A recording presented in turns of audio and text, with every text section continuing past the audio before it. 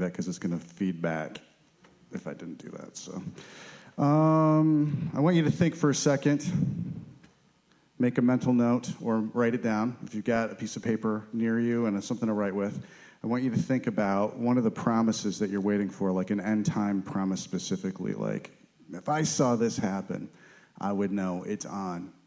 If this thing starts to happen, Jesus' return is near. What are some of the things that you think about when you hear these words? Just yell them out. The two witnesses. If I saw the two witnesses appear, I'd be like, okay, good. Any more? Water turning into blood. Good. These are kind of real tangible signs, right? What are some of the other things? What are some of the other promises that go along with these tangible signs? Yeah. The spirit of lawlessness being released. Can you see any of that right now? Yeah, definitely. Every day. Yes. What are some other things that you're like, oh, that would be a real sign? The spirit of Elijah being released, turning the hearts of the fathers to the children, children of the fathers. Good. What else? A couple more. This is just to engage you. Don't worry. No wrong answers. How about a great harvest? Anybody ever think, if I saw a ton of people coming into the kingdom, that would be a sign, right? How about the end time worship movement? What about night and day prayer? Anybody think Tabernacle of David, seeing that grow, that'd be a big sign? Are we seeing some of that right now? So Hebrews 11, this whole message this morning is about Hebrews 11. It's really about the spirit of prophecy. So we're called to be a place that is engaging in Tabernacle of David style worship and prayer. And that's kind of why this whole church was started. Some things about the Tabernacle of David are essential. And we've kind of been talking about those on and off for the last 6 years. That this Tabernacle of David, it's like centrally located, right? That the Tabernacle of David is Israel-centric, that the Tabernacle of David must be prophetic. So we started talking about the core values about 3 weeks ago. And the core values really accentuate kind of the Tabernacle of David must-haves, if you start to think about it like that. But this is the problem. Our language for some of these things is loaded. Like most of us have spent more than a couple of years in the church. So and most of us have been to different churches. So we've heard different definitions of things that we think each other thinks the same thing about, but we're actually communicating something totally different than the other person is hearing sometimes. So when I say the spirit of prophecy, however many people in here are hearing that many different things. When I say the word revival, however many people in this room there are hearing something probably a little bit different. When I say the word centrally located or, just any of these tabernacle, Israel-centric. You could say Israel-centric, and some people could think, oh, that means we should be praying for the government of the United States to support Israel militarily.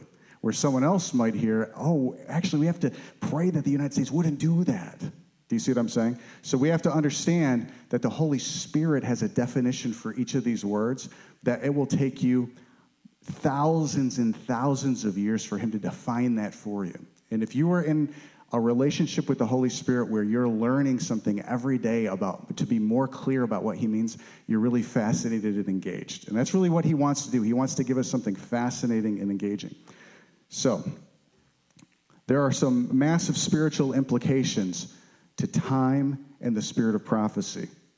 Impatience and doubt, they are counter to faith and patience. Okay, and I just want to throw that out there before I start talking, because the timing of some of the things that you're waiting for or think that you're going to see, actually the timing of it is frustrating some of you. The Lord told me that this morning, just as clearly as he told me the thing about speech impediment or the right ear, just as clearly as I heard that, he said, the timing of some events has got people kind of disappointed and a little bit impatient, and that we actually will find a lot of engagement with the Lord if we let him start to tell us where things fit before Jesus returns or after Jesus returns. Some of the things that we said this morning, they're things that are going to happen before Jesus returns. The two witnesses, clearly, they're going to manifest in a very tangible way before Jesus returns.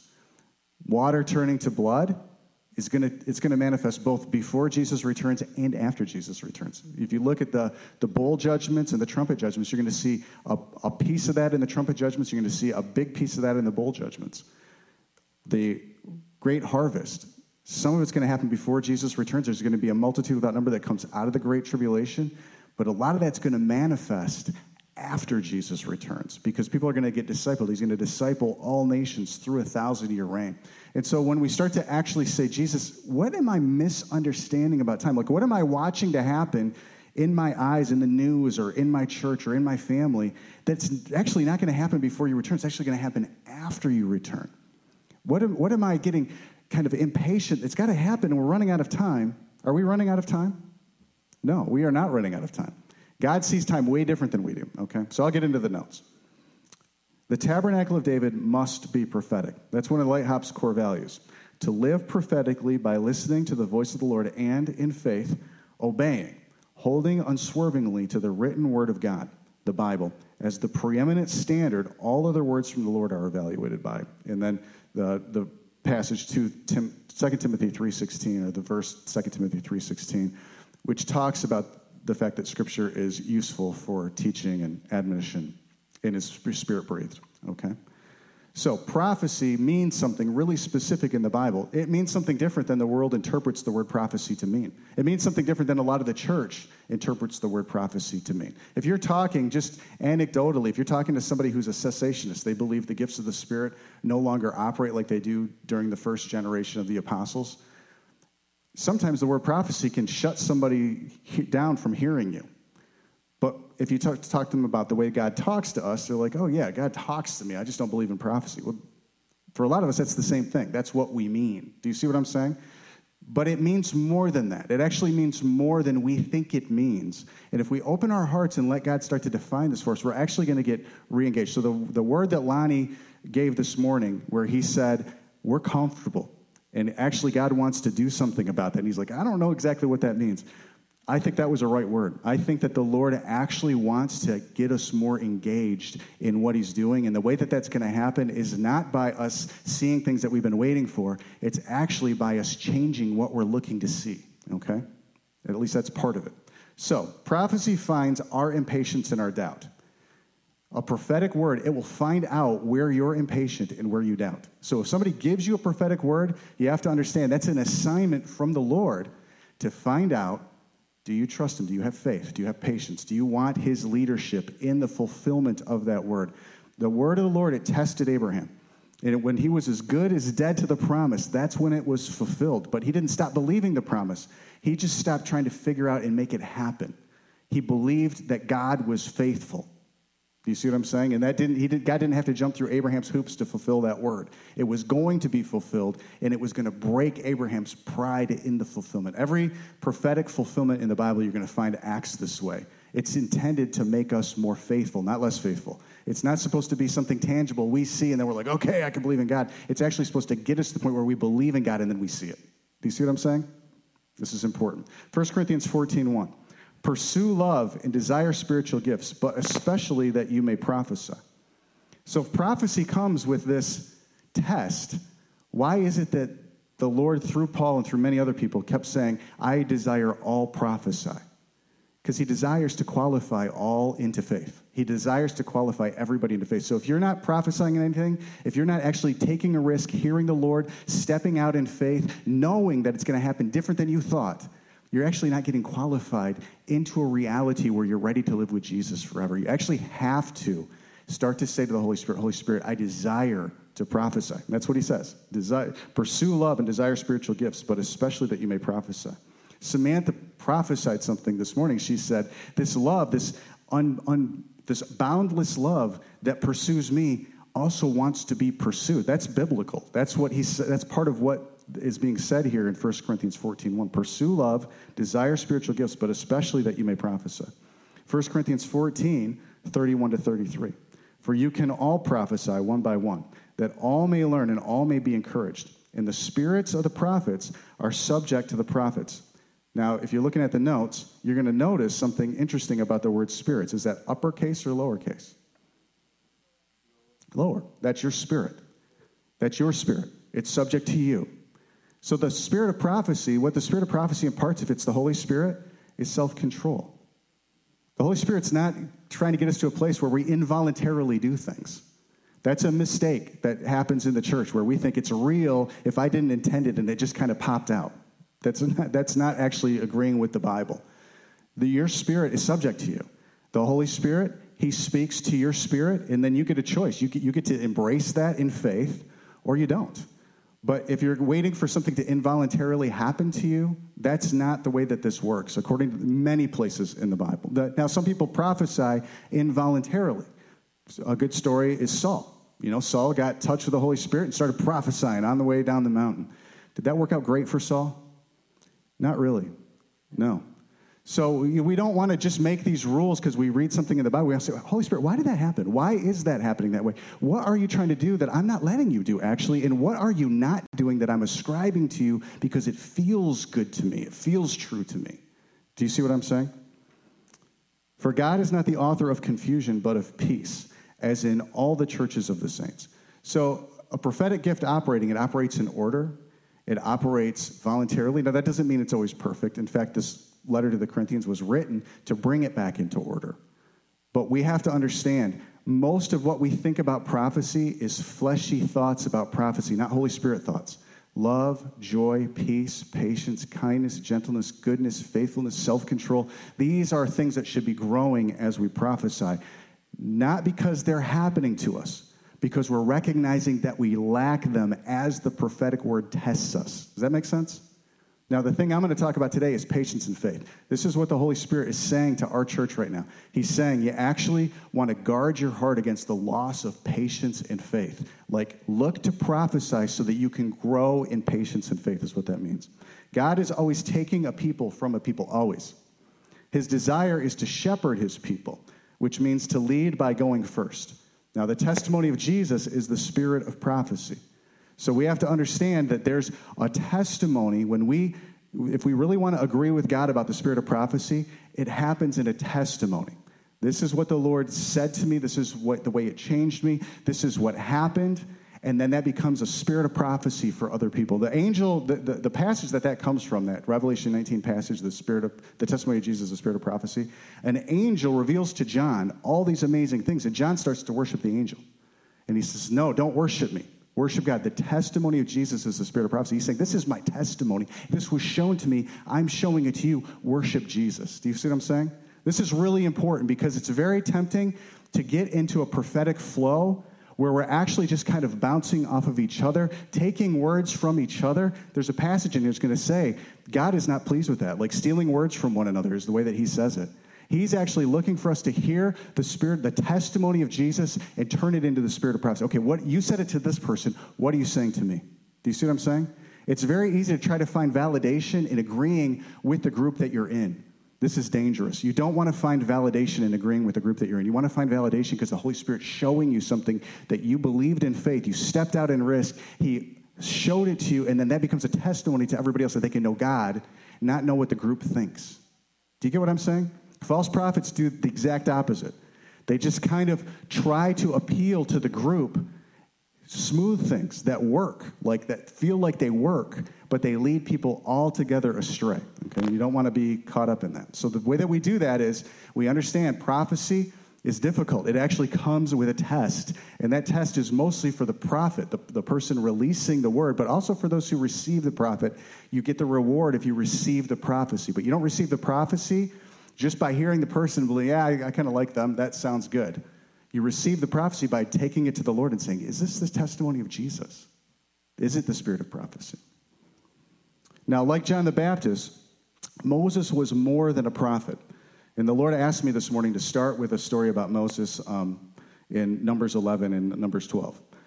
Moses led people, not just physically or administratively, but spiritually. So Moses had a job to do. He actually had a job to go first. He held the staff up over the Red Sea. The sea split. He went through. He went up on the mountain. He did things to organize the people of Israel administratively. In fact, his father-in-law came along. He's like, Moses, this is a terrible way to administrate this governance over these people. And he's told him to find some people to help him.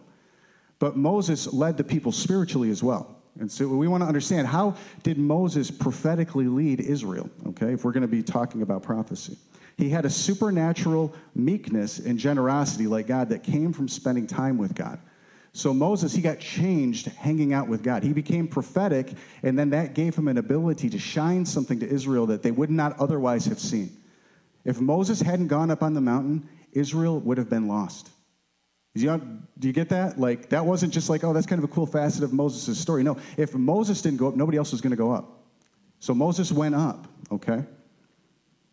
Now, this led Moses to see the same events everybody else was seeing in circumstances differently than the people around him. Moses saw things way different than everybody else around him. The same thing would happen in the desert. Moses saw it one way, the people saw it another way. Manna came down, the people saw the manna one way, Moses saw it a completely different way. People complained about the manna. They wanted meat. Moses saw that differently than all the people. A bunch of people complaining about meat made sense to a ton of people, but it didn't make sense to Moses. Do you see what I'm saying? Because Moses was leading Israel prophetically. So this led Moses to see the same events and circumstances differently than the people around him. That's actually what God is requiring of you. If you're a witness of Jesus, he's requiring that you watch the news and you see it differently than the people around you. He's requiring that you go through the city, you see the murder stuff, the traffic stuff, the sexual stuff. You look at it and you see it differently than the people around you, the way the news interprets it, the way the group that you like thinks it should be seen. He's actually looking for people to be like Moses, to actually come up on the mountain, hear what he thinks, come back down, and shine something that the earth needs. Do you guys think the earth needs a revelation of how God feels about things right now? Desperately. That's what Jen was kind of prophetically saying about. We're not greedy. We're desperate for you. We really are. Now, this is what made him prophetic, seeing stuff differently than everybody else. Being prophetic or God-sighted, that's a phrase I felt like the Lord gave me this morning. God-sighted, like I just picture like standing behind Jesus, looking through a perfectly pure, clear as glass Jesus and seeing with his eyes of fire things. God-sighted qualified Moses to shepherd God's people. This tested or revealed where God's people were not really wanting God's leadership. When the people did not like the way that Moses led, they did not realize they didn't like the way God led. They wanted Moses to get out of the way and have God lead them, and God did that. But that was judgment. That was judgment when that happened. God gave them much harsher things than Moses really wanted God to several times. And Moses would intercede and plead for the people, and God would relent. Like, it's very important to understand that God's leadership is offensive to the flesh, and humble people recognize that, open their hearts, and receive it, okay? And some people did. Some people did in Moses' day, and some people did in Jesus' day, and some people will in our day, okay? Their complaints about Moses were really complaints about how God had chosen to lead. So as the people complained, God gave them over to what they wanted, both by giving them the meat they craved and new leadership to answer their complaints about Moses. God did both. He actually gave them new leaders, and he gave them the meat that they wanted. Now, these were both judgments for them. I want to read this passage. This is what the Lord asked me to read to you this morning. Numbers 11:25. Holy Spirit, I'm asking, would you come? Would you show us what you want us to hear? Lord, where your words offend, help us to be broken by them and molded by them, conform to you. Where your words encourage, Lord, let them encourage us to draw near to you. In Jesus' name, amen. Then the Lord came down in the cloud and spoke to him and took of the Spirit that was upon him. Now, you have to know the backstory here. The backstory is the people of Israel, the man has come down. They're complaining that they don't have any meat. Moses gets super frustrated. He's like, God, kill me. Just kill me, because I can't give these people meat. I can't make them stop complaining. I'm in between you and these people. They hate your leadership. I love you. It'd be better if you just killed me. And God just starts prophesying through Moses. He kind of it doesn't seem like he's even paying attention to Moses' request that God kill him. And he says, gather together the people. I'm going to appoint some leaders. I'm actually going to put the same spirit I gave you, I'm going to give it to them. They're going to have to bear the burden that I gave you, is what he's saying. And then he said, I'm going to give the people meat, so much meat. I'm going to give them 20 days worth of meat. And Moses is like, God, what are we going to slay a bunch of cattle that we don't have and feed these people meat? And God said, I am going to do this because I am God. And even Moses was like, he couldn't figure out how God was going to do it. But if you know the story, God brought a bunch of birds.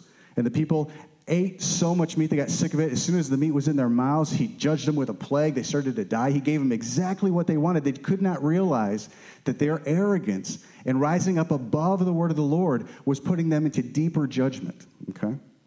So this is where this picks up. and took the spirit that was upon him. Was that S capital or lowercase? Numbers 11:25, the very first line of Numbers 11 on page 1. Capital, the Holy Spirit. That's what that means. God took some of the Holy Spirit that Moses was walking in and gave it to these leaders that was upon him and placed the same upon the 70 elders. And it happened when the Spirit rested upon them that they prophesied, although they never did so again. Why? They didn't want it.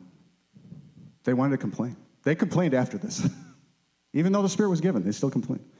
And it happened when the Spirit rested upon them that they prophesied, although they never did so again. But 2 men had remained in the camp, and the one was named Eldad, and the other was named Medad. And the Spirit rested upon them. Now they were among those listed, but who had not gone out to the tabernacle. Does that sound like they were really yielded to what the Holy Spirit wanted? No. Did they still get the Holy Spirit? Yes, they did. Yet they prophesied in the camp. And a young man ran and told Moses and said, Eldad and Medad are prophesying in the camp. So Joshua, the son of Nun, Moses' assistant, one of his choice men, answered and said, Moses, my Lord, forbid them. Then Moses said to him, Are you zealous for my sake? Oh, that all the Lord's people were prophets, and that the Lord would put his Spirit upon them. And Moses returned to the camp. See, Moses, he was super humble. He wasn't trying to dole it out to people that agreed with him. He was like, I'll let the Lord deal with that. I just want everyone to prophesy. I actually don't want to be the guy that is the priest to everybody. I wish everybody would have gone up on the mountain with me, is kind of what he's saying. And he's saying, I'm willing to endure people stealing from me, in ignoring my leadership. If the Holy Spirit's doing this, I'm with the Holy Spirit doing this. Do you see the answer to false prophecy is not to call out the false prophets, it's to prophesy more. And if you look in the Word, you're going to find this over and over. A false prophet comes and speaks. When the true prophet comes, he never condemns the false prophets. He just prophesies what's true. Then the false prophets say he's lying, and then he tells them how what they're saying isn't right. But he's prophesying. He's not doubting what they're saying. Do you see what I'm saying? Moses wasn't doubting whether or not these people were qualified. He really didn't concern himself with that. He wanted everyone to prophesy. The theme throughout the Bible is that all can prophesy, that the people of God want everyone to prophesy. People that are led by God, they don't want to consolidate power. They actually want to see God know people and people know God. Do you see what I'm saying? This is very important for us, very important for the people of God right now, to want to know God themselves and to want other people to know God themselves and to not be afraid when people don't do it right, because people don't do it right. People don't do it right. Even Moses. Okay? And Moses recognized that. He was humble. In this passage, it says he was one of the most humble people on the planet, or was the most humble man on the planet. Later, in just a second.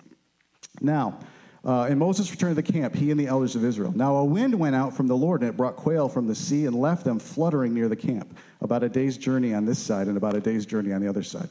That's a lot of birds. Like you could walk for a day this way and walk a day that way. You're not running out of birds, is what that means. And the people stayed up all that day, all night, all the next day, and gathered the quail. He who gathered least gathered 10 homers. I don't really know what a homer is, but I picture like a basket. And they spread them out for themselves all around the camp. But while the meat was still between their teeth before it was chewed, the wrath of the Lord was aroused against the people, and the Lord struck the people with a very great plague. Now, I want you to think about the people of Israel that are just reacting to what's happening. Do they think that those birds are great at first? Yeah. That's what they wanted. We got what we wanted. We've got favor with God. Was that great? No, of course not. We have to understand, if we're just reacting to the next thing that happens, that's the opposite of being prophetic. Being prophetic means we understand the way God sees these things. We actually want to be a people that sees the way God sees what we would consider good, what the world would consider good, and what we would consider bad. Because a lot of things that we would consider bad, God's like, that's actually really good. And a lot of things we would consider good, God's like, that's not good. Don't give yourself into the things that I'm not giving you into. Now, this trouble or judgment that God gave the people to, and they wanted it, it found out impatience and doubt. So this event happening, something happened next. And the thing that happened next was the people misinterpreted this judgment, and they got annoyed with Moses. Okay, so let's go to page 2. This is the very next thing to happen after the judgment of there was a plague that the Lord sent when the people started to eat, and then there's some stuff about them moving to the next place, and this is what happened in the next place they moved to. Numbers 12, 1-16. Then Miriam and Aaron spoke against Moses. Everybody say then. They spoke against Moses because of what had happened. They spoke against they tried to fix the leadership problem that was going on, and they completely misinterpreted how to do that. Because of the Ethiopian woman whom he had married. They found something wrong. They just found something wrong because something was wrong. But they found the wrong thing. So they said, has the Lord indeed spoken only through Moses? Has he not spoken through us also? And the Lord heard it, which is one of the more terrifying verses in the Bible. The Lord heard it. The Lord hears what we're complaining about. He hears our opinions. Like when we verbalize them, when we speak one to another, he is listening, and he's actually giving us both the positive and negative aspects of those conversations, those words, those thoughts. So we actually don't want to be lazy with our emotions. We don't want to be lazy with where the enemy leads us, because events are appealing to us to test us. We actually want to be really intentional about where we go emotionally. And the Lord heard it. Now the man Moses was very humble, more than all men who were on the face of the earth. Suddenly the Lord said to Moses, Aaron, and Miriam, come out, you three, to the tabernacle of meeting. So the three came out. Then the Lord came down in the pillar of cloud and stood in the door of the tabernacle and called Aaron and Miriam. And they both went forward. And then he said, hear now my words. If there's a prophet among you, I, the Lord, make myself known to him in a vision. I speak to him in a dream. Not so with my servant Moses. He is faithful in all my house. I speak with him face to face, even plainly, and not in dark sayings. And he sees the form of the Lord. Why then were you not afraid to speak against my servant Moses? So the anger of the Lord was aroused against them, and he departed. That's a cliffhanger of a conversation. The anger of the Lord was aroused against them, and then the Lord went away. Like he didn't tell them what was going to happen. Can you imagine that? You would not sleep well. You'd feel unsettled. That's. I feel like the Holy Spirit just brought that forward. Like, don't just read these passages and think, okay, that's a great story. Like, why did it happen this way? The spirit of prophecy will tell you why it happened this way. The flesh will just tell you it happened. The spirit of prophecy will tell you why it happened this way. So the anger of the Lord was aroused against them, and he departed. Then, and when the cloud departed from above the tabernacle, suddenly Miriam became leprous, as white as snow. Then Aaron turned toward Miriam, and there she was, a leper. So Aaron said to Moses, O my Lord, please do not lay this sin on us, in which we have done foolishly and in which we have sinned. Please do not let her be as one dead, whose flesh is half consumed when he comes out of his mother's womb. So Moses cried out to the Lord, saying, please heal her, O God, I pray. Now, there's an interesting thing happening in these two passages, Numbers 11 and Numbers 12. Moses wanted everyone to prophesy. What were Miriam and Aaron complaining about? Everybody can prophesy, right? Well, yeah, that's what Moses has been contending for you for the last journey out of Egypt and through the desert. That's exactly what he's been trying to do, is to show you can know God. You can. But they're annoyed with God. They're not annoyed with Moses. They're annoyed with God. And then when this happens, this judgment on Miriam, did they say, God, we know you too. We're sorry. No, they go to Moses. They go to Moses. They're like, Moses, tell God to stop this thing. But they just got done saying, everybody can prophesy. We all know God, right? Do you see the slipperiness of the human heart? This is what Moses was contending that would not happen. But even as it happened, he was contending for them. He was generous. He was humble. He didn't give up on them, even though they were directly confronting his authority, God's authority, through Moses, declaring that they could do the very thing that then they could not do. And even when they couldn't do it, Moses wasn't like, I told you so. He was like, God, remove this. He interceded. This is the spirit of Jesus. Jesus says, Father, forgive them. They don't know what they're doing. This is the way that the Holy Spirit teaches prophecy. Do you get what I'm saying? All right, Holy Spirit, I'm asking, would you help us connect this to the patience and faith of prophecy in Jesus' name? So Moses cried out to the Lord, saying, please heal her, O God, I pray. Then the Lord said to Moses, if her father had but spit in her face, would she not be shamed 7 days? Let her be shut out of the camp 7 days, and afterward she may be received again. So Miriam was shut out of the camp 7 days, and the people did not journey till Miriam was brought in again. Now, when the people left Israel, they left willingly. Why? Why did the people of Israel leave Egypt? When they left Egypt, they left willingly. Why? They wanted to leave slavery. Where did they want to go? They want to go to the promised land. That's their whole goal. Their entire vision, their focus is getting to the promised land. So everything that waylays them, they see as a problem, right? They're impatient. That's why they're complaining about meat in the desert. They actually want to go back to slavery because there's no meat. Because they got out and it didn't happen instantly. There was this moment where they started to think, we're not going to the promised land. We're going to this wilderness to die. Where's the meat? Where's the promise? Where's all the good stuff? Over and over and over in the Bible, we see that prophetic promises like this, when we lose patience with God, we start to complain, and then we delay the promise. That's what they were literally doing. So they get stuck 7 days. They're impatient, and their impatience actually makes it take longer. So in the Word, it says that we can hasten the day of the Lord. How do we hasten the day of the Lord? Patience and faith. We actually believe this is the last hour. I don't need any more proof. I'm going to actually give myself to sanctification because I think I'm at the moment where it's the most promising time to be sanctified, and then the kingdom's coming in a way is not to be seen. Those open hearts actually release the kingdom into the earth. That's what God wants. He doesn't want us with our eyes to be looking for external things happening to other people so that we believe his kingdom's coming. He wants the kingdom to come through us. So we hasten the day by getting our eyes off of all the things we think aren't happening and into the thing that could happen if we would yield to his leadership. Does that make sense? Okay.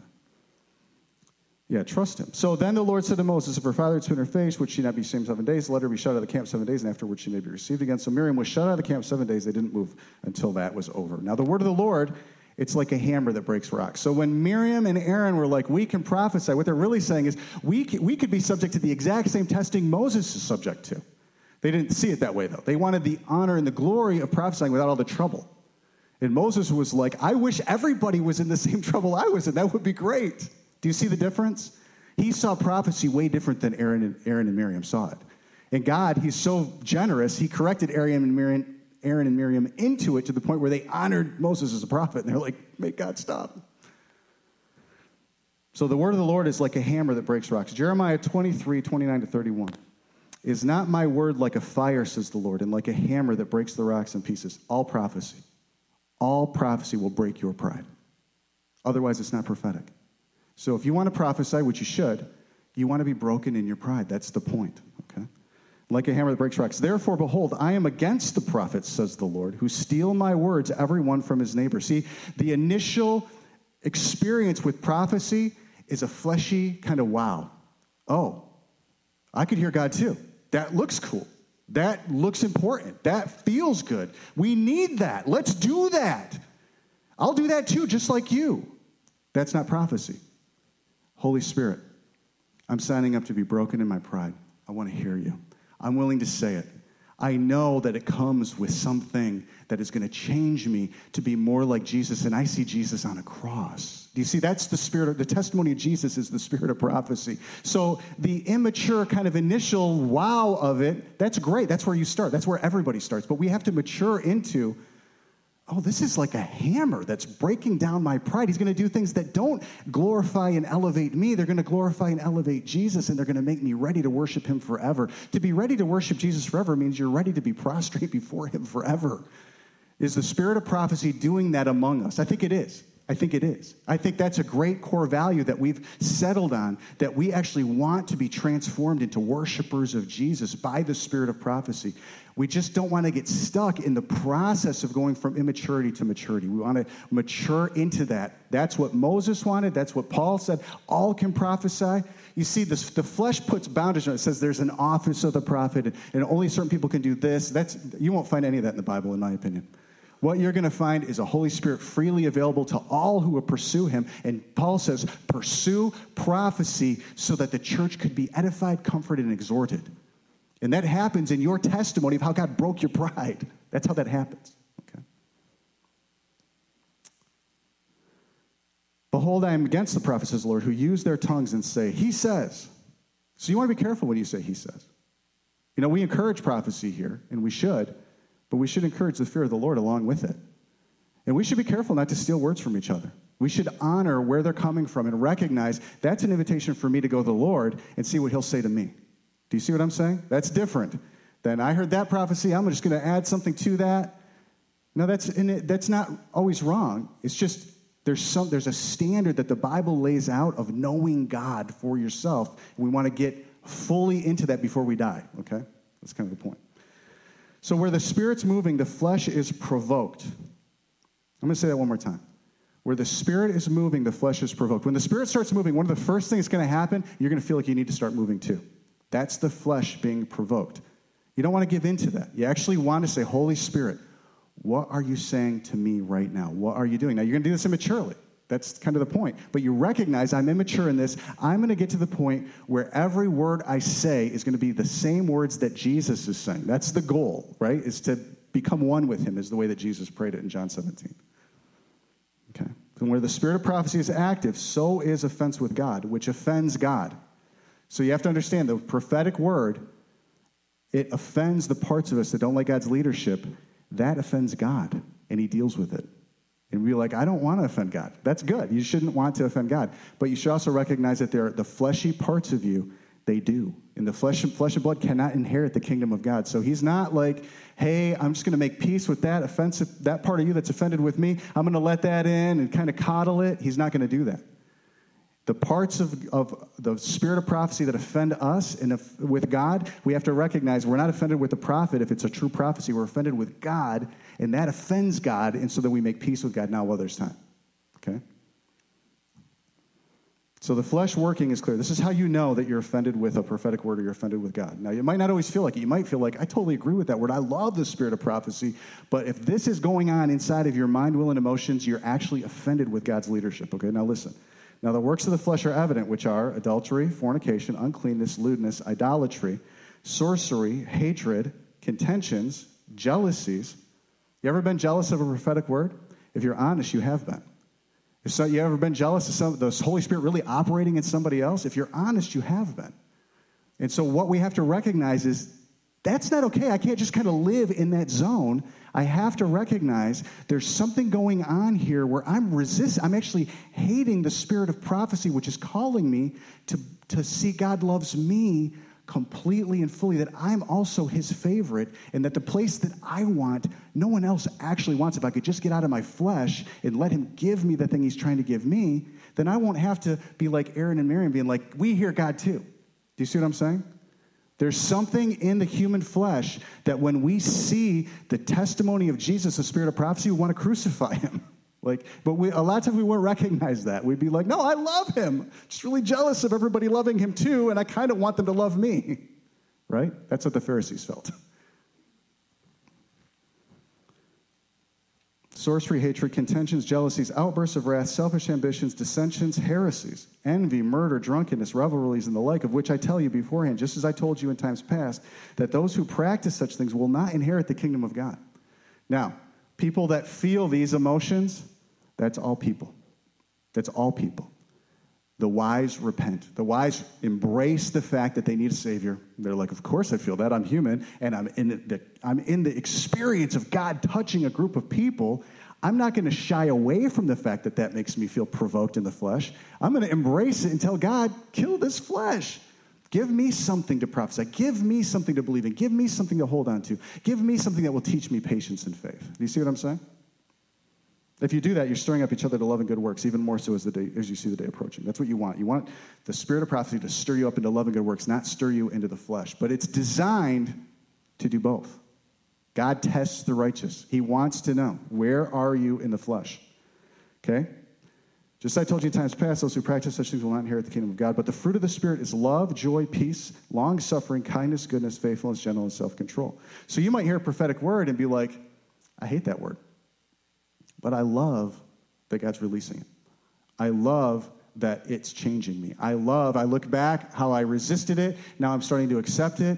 That's the word working well for you. That's breaking down your pride. You actually do love the word if the fruit of the Spirit are starting to be produced in the way that you receive the spirit of prophecy. But if you don't go beyond the initial stages of fleshy excitement or fleshy rejection, you'll never get to the point where the Holy Spirit changes you. You want the word to go into you and break you down like a hammer breaks rocks. So God's being outside of God's government, unprophetic or reactionary, is a sure way to be offended by it. Now, God, he shows us where we're outside of his government to get us in. He doesn't show us where we're outside to condemn us and shame us. He shows us where we're outside of his government to get us in so that we'll just be like, okay, I want to take a step deeper because I'm feeling something that's not like the government of heaven. When I'm experiencing the government of heaven, I'm never going to make the government of heaven go away. It's coming one way or the other. I want to be conformed to it. I actually want to be like it, okay? So being outside of God's government or unprophetic or reactionary. Now, we've seen a lot of reaction to judgment. We've seen a lot of reaction to prophecy in the last few years, just with COVID-19. We've seen a lot of reaction to money things and to prophetic words. I mean, there's just been a lot of reaction to false and true prophetic words, right? But we don't want to be reactionary. We want to be prophetic ourselves. When I hear a prophetic word, I don't want to be like, that's false because I don't like the way that guy dresses. Or that's false because he's with the camp that believes that. Or that's false because he's saying this thing that I disagree with politically or spiritually. You actually want to be like, Holy Spirit, what do you say about that? Like, what are you saying over that word that was just said? That's to be prophetic, not reactionary. Really, we want to be a people that know what's coming. That's even better. But we don't want to evaluate things in our own flesh. We don't want to react to what's happening. We want to say, oh, okay, Holy Spirit, what are we saying about this? What are we doing about this? You and I, me and you, Jesus, together. Because I'm not my own. I'm bought with a price. Now, God's desire, as was Moses, was that the people would stop complaining about God's leadership and get into declaring it. That was the answer. If Aaron and Miriam would have stopped telling everybody, we can prophesy just like Moses, and would have just prophesied, they would have been clean with God. If they wouldn't have complained, they would just prophesied, they would have been clean with God. They could have prophesied whatever God was saying about Moses and the Egyptian woman. If they would have done that, they would have been clean with God, right? I mean, God had an opinion about Moses and the woman he married. And if they would have just said what God said about it, would God judge them negatively for that? No, of course not. But they were offended with God, so they looked at the man Moses. They found what they thought was something wrong, and they said what they thought about it, and God was like, I heard that. You just want to say what God's saying, that's all. Does that make sense? You guys with me? This is how a people gets clean, by saying what God says. Each one hearing God for themselves into the fruit of the Spirit. That's how you know. It's by the fruit that's produced in your life. So you could see, I don't want to go on a rabbit trail. Most will go into the flesh because the word of the Lord finds out impatience and doubt, though. You have to understand, when you hear a real, true prophetic word, the very first place your mind, will, and emotions are going is into the flesh. And so we have to be a people that are like, wait a second, what you think, what you feel, and what you want to do about that. Let's talk to the Lord first. Let's find out what the Lord says about that thing right now. Jeremiah 31-34. Behold, the days are coming, says the Lord, when I will make a new covenant with the house of Israel and with the house of Judah, not according to the covenant I made with their fathers in the day that I took them by the hand and to lead them out of the land of Egypt. My covenant which they broke, though I was a husband to them, says the Lord. What he's really saying is, when I was leading Israel out of Egypt by Moses, I was using Moses as a shepherd. Anybody could have talked to me like Moses. Anybody could have come near to me. They could have come to the tabernacle of meeting. Moses set it up, went in. It says everybody else watched Moses go in. They watched him come out, but nobody would go in. But he says, I was a husband to them. They just didn't want me as a husband. They wanted somebody else. But he's saying, there's coming a time where I'm going to change all of that. Now listen, this is the way he's going to change it. My covenant which they broke, though I was a husband to them, says the Lord. But this is the covenant that I will make with the house of Israel after those days, says the Lord. I will put my law in their minds and write it on their hearts. I will be their God, and they shall be my people. No more shall every man teach his neighbor, or every man his brother, saying, know the Lord. Do you know that the church is so confused right now? It mostly thinks that's our role, is telling other people, know the Lord. We organize entire ministries just to go out and tell people they need to know the Lord. But he's like, do you know what I'm doing? I want you to know the Lord. I want you to know the Lord. I want to write this on your heart so you don't even need a teacher. I want to write it on your mind so that you can together be one in me, stirring up each other in love and good works way beyond the initial things. That's what Hebrews 6 is describing, is we got to move beyond the doctrine of baptisms and laying out of hands, of the salvation of the dead. We have to go into knowing God, knowing him ourselves. I'll put my law in their minds and write on their hearts. I will be their God, and they shall be my people. No more shall every man teach his neighbor, every man his brother, saying, know the Lord. For they shall all know me, from the least of them to the greatest of them, says the Lord. For I will forgive their iniquity, and their sin I will remember no more. Now, impatience and doubt, they work counter to the spirit of prophecy. There's no healthy doubt, none. Doubt it's the counter of faith. Like you don't want to be like, I have a healthy skepticism that was what the Lord said. You want to know what the Lord is saying. If you don't know what the Lord is saying, you don't know the Lord. You have to know what he's saying, okay? Doubt is uncreative. It's evil. It's the absence of faith. It actually needs an object to doubt. If somebody doesn't throw something out there, you got nothing to doubt. It's uncreative. It's like Satan. Faith, it believes what the Lord says to it. Like, it believes that the Lord rewards those who diligently seek him. That's what pleases God. Doubt does not please. In fact, he says, don't think you're going to get anything from God if you have doubt. You're double-minded, like unsteady like the sea. Impatience causes doubt, and doubt causes impatience. Just as patience creates space for faith, and faith makes patience possible. They're interwoven together. Doubt and impatience, faith and patience, these are sets that go together. Impatience, without faith, you cannot please God. Without patience, you cannot possess your soul. Faith, love, self-control, etc. require patience as a prerequisite. And the Bible's clear about this. By your patience, possess your souls. And I'll give you Luke 21:19. So we have to recognize, I feel impatient, actually. But how do you know you're feeling impatient? When you want things before God. All the works of the flesh that we read in Galatians 5, that's actually the outgrowth of feeling in the flesh, feeling impatient about the promises that God wants to give. So when you're like jealous, you're actually impatient, right? Because you're like, he's not going to give me the thing that he gave the other person because he hasn't given it to me yet. And God would say, well, where's the faith and patience in that? Like, what would make you think I don't love you just as much as I love anybody else? Like, you got an identity problem and a God problem. You don't understand my identity and you don't understand your identity in me. If you did, you wouldn't be jealous of anyone. You wouldn't want what anyone else has. All of these works of the flesh are like this. Adultery, fornication, like all these things are answered in getting something from God, not in taking something out of your own soul. You can't. But by patience, you can possess your soul and you can say, hey, soul, you're thinking wrong about God right now. Yeah, I get that we're feeling this emotion, but that's not God. And I repent of it, and I bring it to the feet of Jesus. Put something there, Jesus. Put a promise there for me. This is the way you take your thoughts captive. This is the way that you get victory over the devil in your own flesh, is you recognize, I need a Savior desperately. And then you bring your thoughts one by one to him, the ones that don't agree with him. This is the spirit of prophecy. What I'm describing isn't like kind of lame Sunday school thing, and then let's prophesy too. This is the spirit of prophecy. That David prophesied over his own soul. So why are you downcast? Hope in God. Like, we have to understand that prophecy, if you're not prophesying these things over your emotions, you're not really prophesying anything very good in agreement with the Lord. Though he might be releasing things through you, it might not be helping you. It might actually be taking you somewhere you don't want to go. Okay?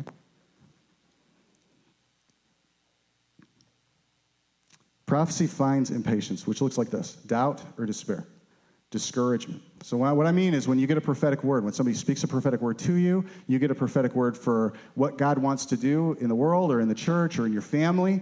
That prophetic word, it will find out where you do these things, doubt or despair, where you get discouraged, complaining, dissension, division, heresy. Making up new ways to frame waiting is unfaithful, and impatient action is faithful. You ever had this happen to you? You're like, you know something that the Lord wants to do something. You're tired of waiting for it. So you start to think, waiting for it, that's unfaithful. Doing something, that's faithful. I mean, if you're human, this happens to you. You have to recognize this is a pitfall of actually believing a prophecy. Jesus didn't do that. Jesus only did what he saw the Father doing. He never was like, okay, God would want me to go and do this. He's like, God, what do you want me to do? He wanted to do things God didn't want. He wanted to actually not go to the cross. He said, Father, is there any other way? But the Father said, my cup, like, that's what I want you to drink. So we have to be a prophetic people that recognize when we're in the spirit of prophecy, we're getting tested to find out where we're not prophetic. Okay? This is a core value of Lighthouse, to be a prophetic people, that the word is the standard by which we judge all prophecies by. And I'm giving you a ton of the word about prophecy.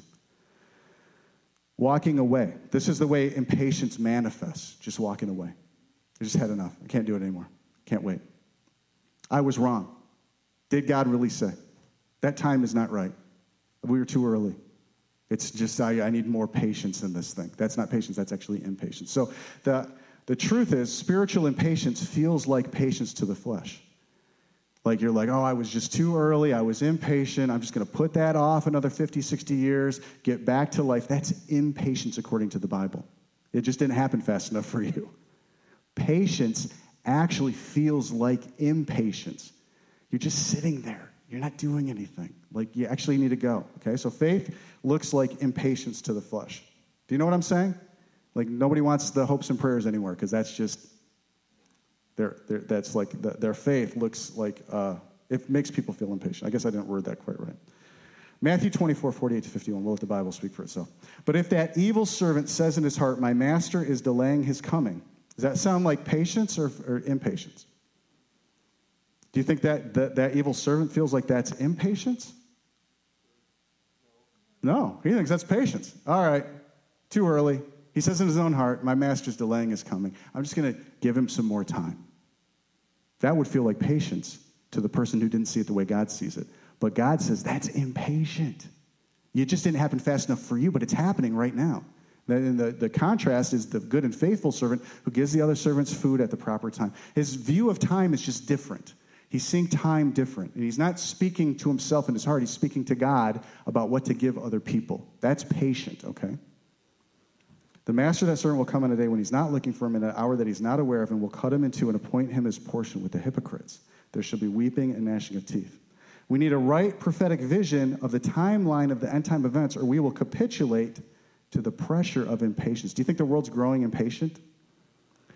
Do you know that the world is actually putting out the return of Jesus further and further because it's not lining up with what they think should happen? The church is doing this as well. If you listen, you can hear it all over the place. Eschatologies are being just mixed up, disrupted, pained, pushed, just impatience.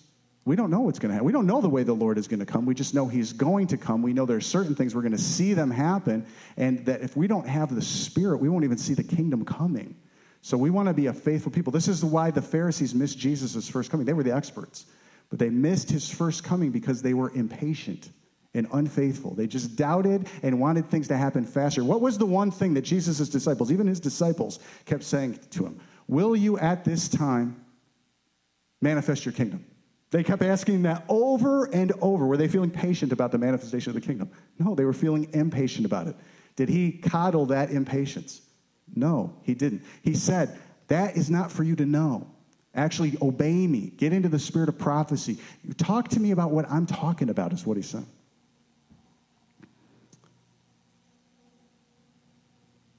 We need a right prophetic vision of the timeline of end-time events, or we'll capitulate to the pressure of impatience. And I give you this Revelation 13:6-10, where it talks about the war that's made against the saints, and that if you react to that, if you try to go into captivity, you try to hide from it, or you try to fight it, then you're actually going to be killed by the sword or taken captive. This is the patience and faith of the saints. We actually want to be ready for this war because we've been learning patience in the way that we see the end-time events unfolding. Now, I want to say a couple of things. I'm going to end here. Light Hop will be a house of prayer in Kalamazoo for at least 1,000 more years, because it's going to be a house of prayer through the millennial reign. Light Hop's going to be a house of prayer in Kalamazoo for 1,000 more years. So if there's some things you're like, this has to happen in the house of prayer before Jesus comes, are you right? Are you on the right side of the return of Jesus? Like, are there some things that Jesus, like, for instance, I have a belief that the house of prayer is going to end up in a very specific building across town. Is that going to happen before Jesus comes or after? I think it's going to happen after he comes. There's a lot of things I believe. I believe in unity in the entire church in Kalamazoo. Is that going to happen before he comes? It'd be better if it did. But maybe it's going to happen after he comes. Maybe we're not running out of time at all. He's just testing. Do we believe he's true no matter what we see? See, Jesus' friends, they just believed that he was the Messiah because it was revealed to Peter by the spirit of prophecy. And Jesus said, I'm going to build my rock. I'm going to build my church on that rock. That revelation that no man told you that. The Holy Spirit told you that. That means that Peter got that. And his friends believed it. What do you believe? What is God giving you? What if you just let the Lord move some things around in your timeline of events would actually fill you with zeal right now for what he's doing? There are some things you're getting tired of waiting for, and you're like, we're running out of time. How could this possibly be? And it's just because you don't know. You just don't see time right. You need the spirit of prophecy to sort some things out for you. There's many things that are going to happen in the millennial reign that most of the church thinks has to happen before Jesus comes, or will not happen until after the millennial reign. If you listen to eschatology, eschatological teaching, eschatological frameworks, everything hinges on the millennial reign. Everything. Post-millennial, premillennial, amillennial, it's all millennial. So you have to understand, somewhere in that 1,000-year reign, there's a ton of promises. And I want to read you one more passage. Because right now, there's a great cloud of witnesses. They're waiting for perfection. They're waiting for glorified bodies. You know what they're waiting for? for you. They're waiting for you. Listen to this. Hebrews 11, 37 to 40. They were stoned. They were sawn in two, were tempted, were slain with the sword. They wandered about in sheepskins and goatskins, being destitute, afflicted, tormented, of whom the world was not worthy. They wandered in deserts and mountains and dens and caves of the earth. All these, having obtained a good, say it, spirit of prophecy, through faith, did not receive the promise. None of them received the promise. They all had something in their mind's eye, something the Lord had spoken to them. What were their promises? You don't know. You don't know. And even if you did, you'd probably see their promises differently than they did. You know, if I promised Jen something and I promised Samantha something, they'd see those promises differently because they have a different history, a different heart. They're all waiting for a promise, just like you are. Anybody here waiting for a promise? Promise about your family? Promise about the city? Promise about the return of Jesus? Listen to this.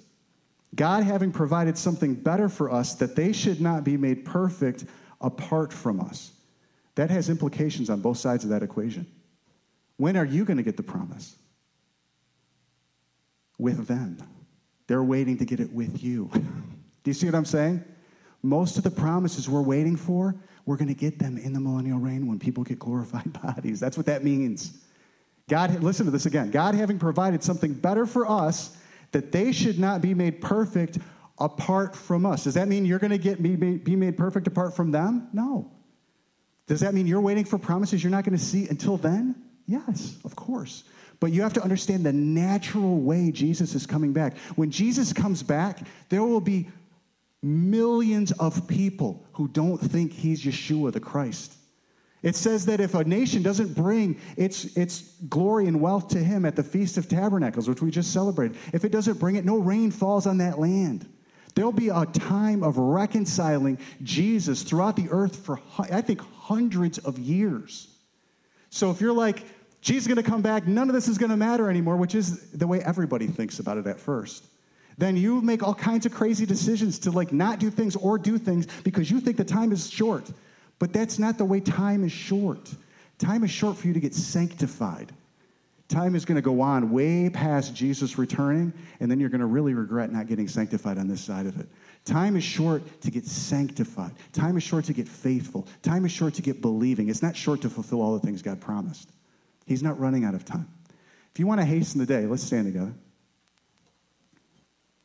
They aren't just waiting for us. We're also waiting for the great cloud of witnesses. Listen to this. Therefore, we also, since we are surrounded by so great a cloud of witnesses, let us lay aside every weight and the sin which so easily ensnares us, and let us run with endurance the race that is set before us, looking unto Jesus, the author and finisher of our faith, who for the joy that was set before him endured the cross. Was that what Jesus was expecting to happen? Yes and no. He believed the Father. It's not what he wanted. He prayed that the Father would take it. Holy Spirit in this room, where we're seeing things and feeling this pressure of impatience, where we're giving up, God, where we're thinking maybe it's not the time. Maybe God didn't say. Where we're doubting the house of prayer. God, would you show us how you see faithful and steady? Would you show us what it makes Jesus' heart feel like to see faithful and steady? When it seems like nothing's happening, God, but we still believe the promise. What does that feel like for your son? God, would you fill us with a zeal to hasten the day of our readiness? Lord, where we've despised prophecy and didn't even know it, we repent. If that's you, just tell him, I'm sorry. I didn't even know I was despising prophecy when I was jealous, when I was contentious, when I was argumentative, God. Lord, would you give us the spirit of prophecy that looks forward? God, would you forgive us of the critical nature we were born with? Lord, we lay it at your feet right now. Would you give us an opinion about your son's return? A faithful one, God. Informed by the Holy Spirit. God, I'm asking for a reordering of the timeline for every single person in this room, including me. I want you to explain things to me, Jesus. I don't want to explain them to you. I want you to explain things to me, Lord. I want to be alive, growing, adding wisdom to wisdom, strength to strength, knowledge to knowledge, God. Fill this room with fire, Yeshua. God, I'm asking that this week in the prayer room, that the spirit of prophecy would manifest. Lord, that it would lead us closer to you and not further away from you. That we wouldn't steal words from one another. That we'd hear you speaking through our friends and then come talk to you. In the name of Jesus, amen.